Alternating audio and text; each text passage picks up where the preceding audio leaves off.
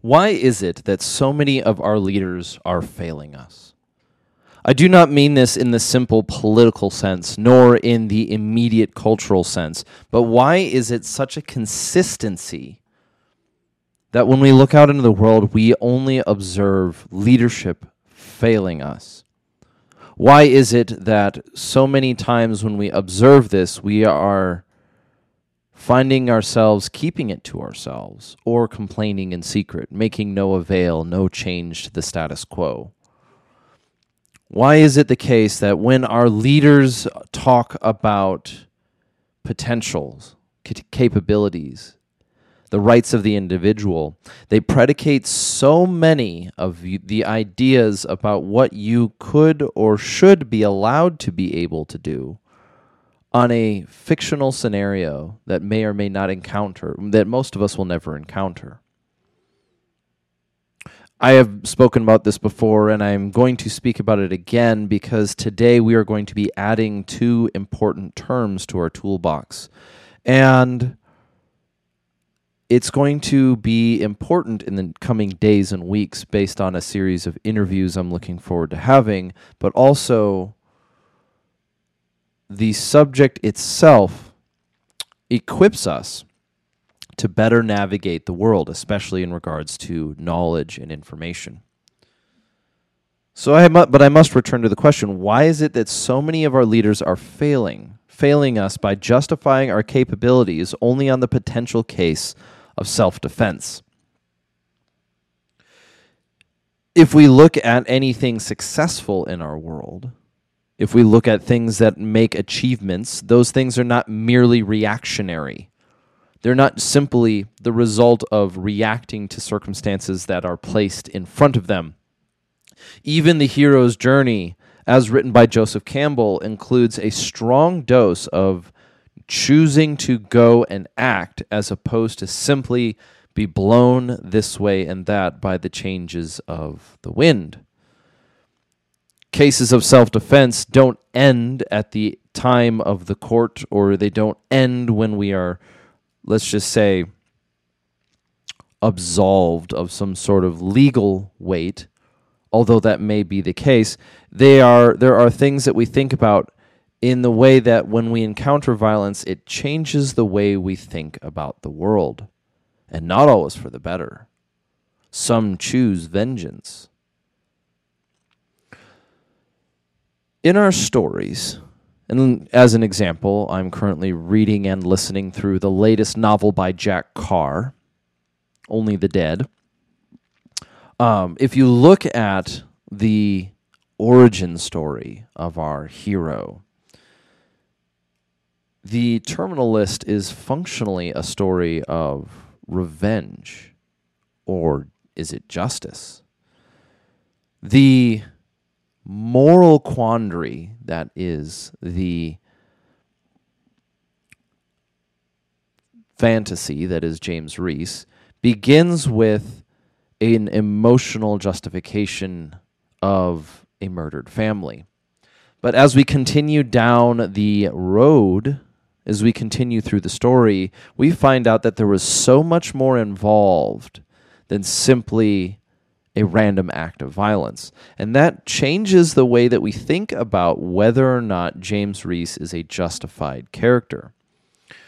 But in the mind of the character himself, he is not defending himself. The wounds have already been made. There are cases within the story where he has an immediate case of self-defense. But in many of the targets and the activities that James Reese continues to carry out through the novels, many, if not most of them, are proactive choices.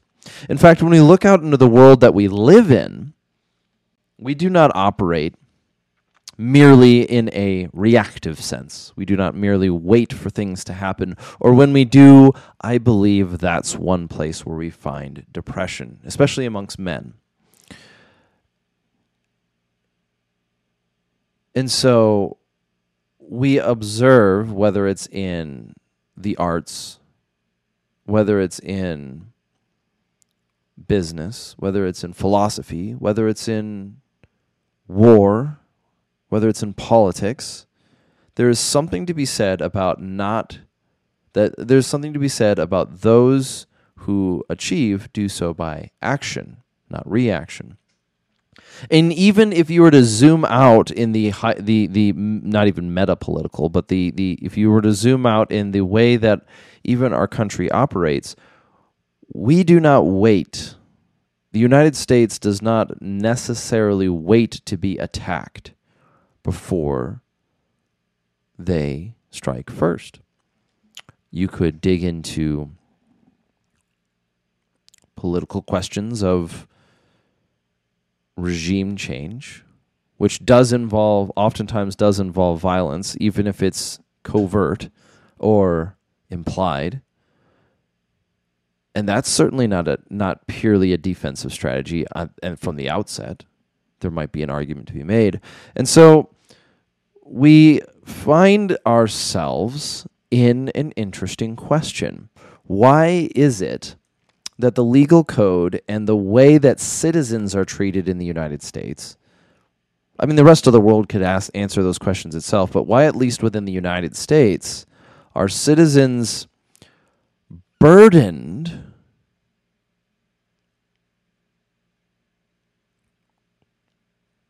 in a way where their government is not? Why are citizens burdened to create justification through reaction, where legal codes say things like, you must be in fear of great bodily harm or loss of life and be incapable of escaping the area? Why is it that we predicate our law and in many ways our, can you say culture?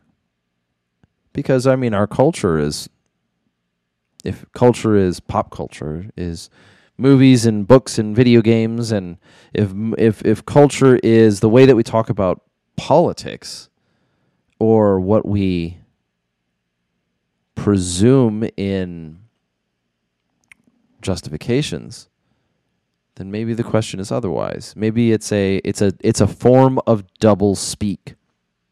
Perhaps we are taught from a young age to speak with the same mouth two things that directly contradict one another. That we have human rights, but those rights are granted by the state at their own discretion.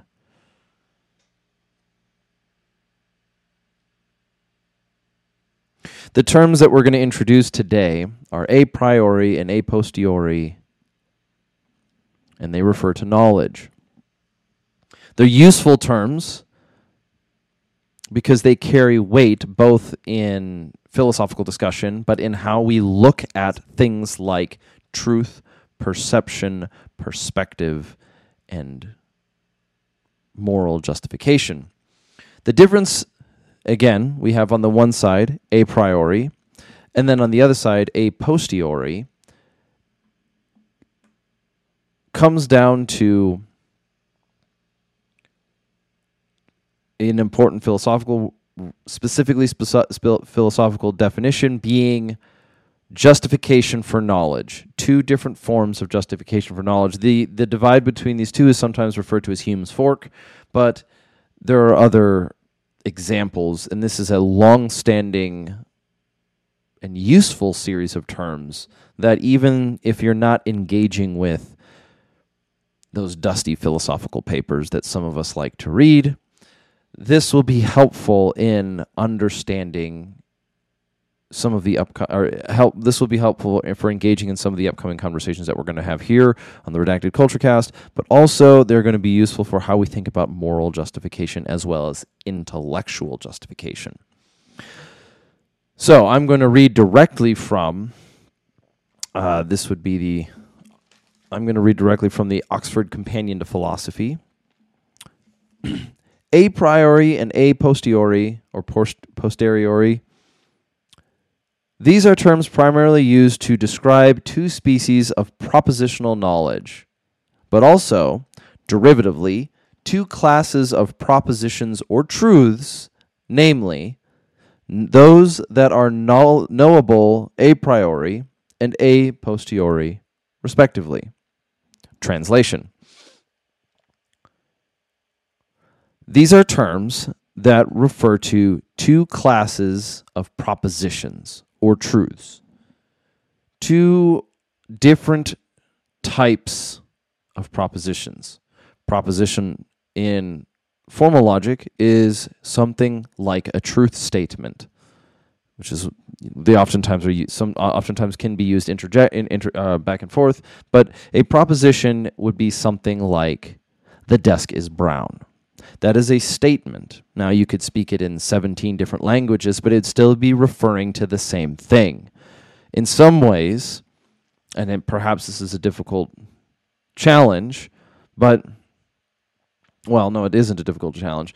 The idea of propositions is predicated on the existence of truth, which is why when you hear things like "no truth but power," you must recognize that you're dealing with a religious statement intending to abolish from you the foundations of reality, to separate you from reality.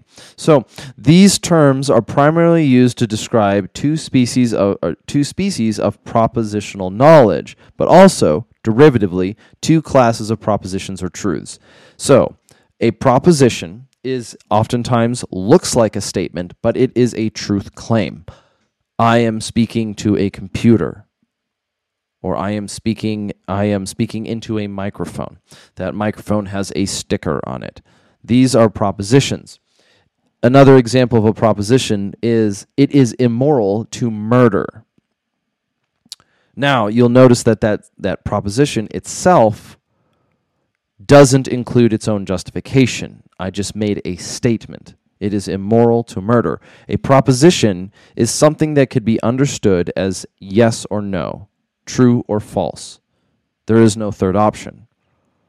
If there are third options, then either your proposition is not sufficient, it's not specific enough, or you're dealing with somebody who likes to lie, or well, maybe not likes to lie, but you're not. You have to be careful when you're dealing with propositional logic, because you must be able to sort between somebody who is being malicious about it and somebody who is honestly engaging in it.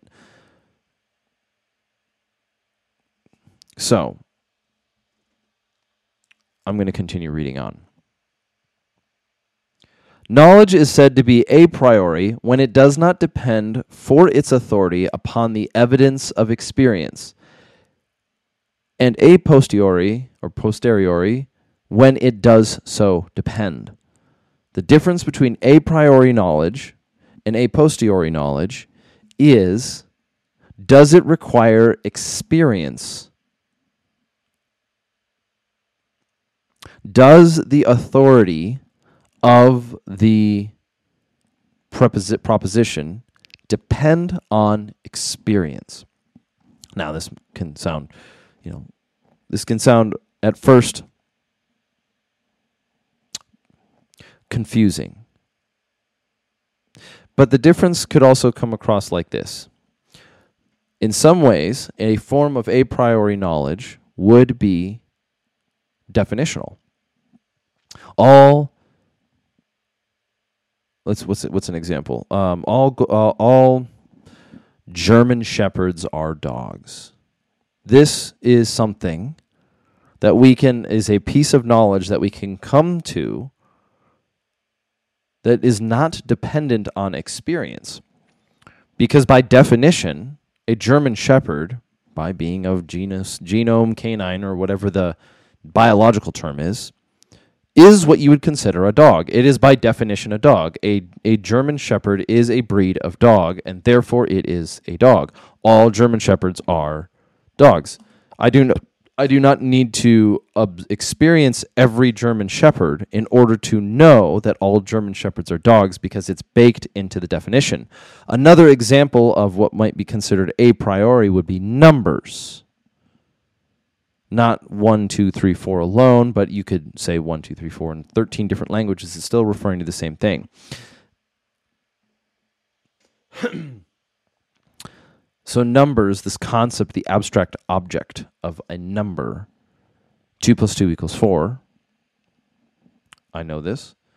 because of what A2 is and what A2 is, and therefore the combination of those two it would account to 4. I do not need to experience, those numbers and knowledge of numbers is not required experience. And you could go way down the rabbit hole and saying, well, the ability to observe you and something else would then separate from 1 to 2, but 1 is still a number. There you go, therefore existence. But if I'm going to be very clear on this one, we've used 2 examples right now of what an a priori knowledge, a priori piece of information would be, or an a priori proposition would be. 1 is true by definition. 2 is an abstract concept that is independent of experience. The existence of numbers and the ability to understand numbers is an a priori concept. Whereas, if I were, and a third one would be, what's a third good example? I know there's more. Let's see. We'll pull one up real quick through Stanford Encyclopedia of Philosophy.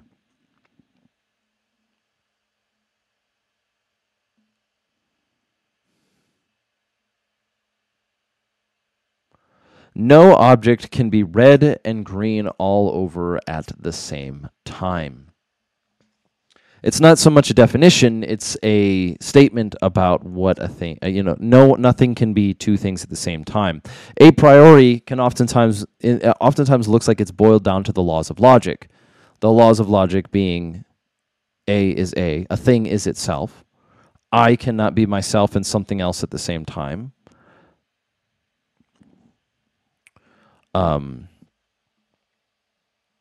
Or a preposition is itself. It's not something else. It either is true or false. There is no excluded middle, and it cannot be true and false at the same time. Or there is an excluded middle, sorry. And so the laws of logic and tautologies are in fact, when we're talking about formal logic, examples of a priori knowledge. I can come to the understanding of a modus ponens or a modus tollens. It's not that I can. That's not the right answer. I keep using that phrase wrongly. The knowledge, the understanding, the ability to understand a modus ponens, what modus ponens is or modus tollens is achieved absent or is not dependent on observation. And observation can include the other senses, including like smell, touch, taste, word of mouth, being told, instruction, so on and so forth. And so this type of information is important when we're talking about moral justification. A priori, and the difference between a priori and a posteriori, again, is a priori does not, the justification for a priori is not experience, but truths. Something cannot be itself, something cannot be true and false at the same time. Or if A, then B, proposition 1, and then proposition 2, if B, then C, well then therefore we can say if A, then C, because if A goes to B and then B goes to C, then therefore if A, then C. This is a truth that we understand is not dependent on experience. It's a proposition that is true by itself. This is where you get this idea of there's no such thing as truth. It's all subjective. It's not a believable statement. Something cannot be true and not true at the same time. And then somebody says, well, it can be true today and not true tomorrow, or it can be true to one person and not true to another person. The answer is one of those two people is wrong, or the proposition is not specific enough, or you're dealing with breakdowns in translation. But the existence of a breakdown in translation is not justification for there not being truth. And we're going to get into this question about a priori and a posteriori because the way that we approach self-defense is primarily an a posteriori concept. It is that we are responding to, we require the evidence in the world for the justification of being capable. As if the desire to defend your family must be dependent on the experience of attack, the experience of risk in this regards. Risk isn't the right word. It's we must be able to experience risk in order to be justified in being able to defend ourselves. And that is an interesting question. That raises, why is it that our leaders are expecting us to live our lives always on the back foot? Maybe that's something worth considering. If your leadership is expecting you purely to be reactive, if everything in your life is waiting for something to happen so that you can go do a thing, why are you living your life on the back foot? I myself have been guilty of this. I have tried to make myself well aware of how willing I am to constantly be waiting for something to happen so that I can go do the thing, whatever it is. Build a business, write a book, speak, say what I think is true. But when it comes to self-defense, when it comes to the idea of capabilities of violence, we do not operate in a world that is static. If we are going to understand morality, we can't build our foundation of the morality surrounding violence on an idea of the world that it would otherwise be static.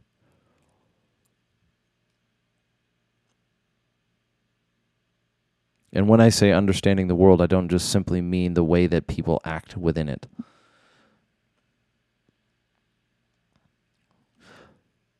So we will be asking ourselves the question, is there a what is the appropriate, that is a bad connection.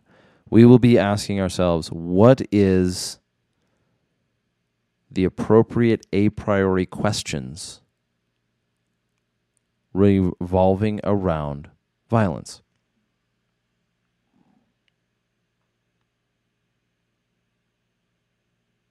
Now, fools might take this as justification to go out and pillage, or it might produce a might makes right justification, but if that is your intent, I doubt anything anyone says will stop you. But for those of us who are in pursuit of wisdom, who are concerned about what we think about to be right and true and good, for those of us who are concerned about the mechanisms that we live in regards to understanding morality,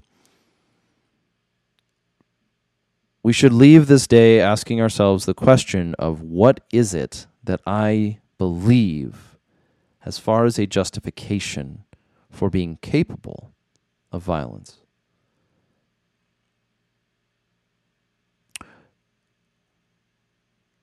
What is our responsibility as living creatures, morally and otherwise, regarding such heavy, hard to consider subjects with such grave ramifications?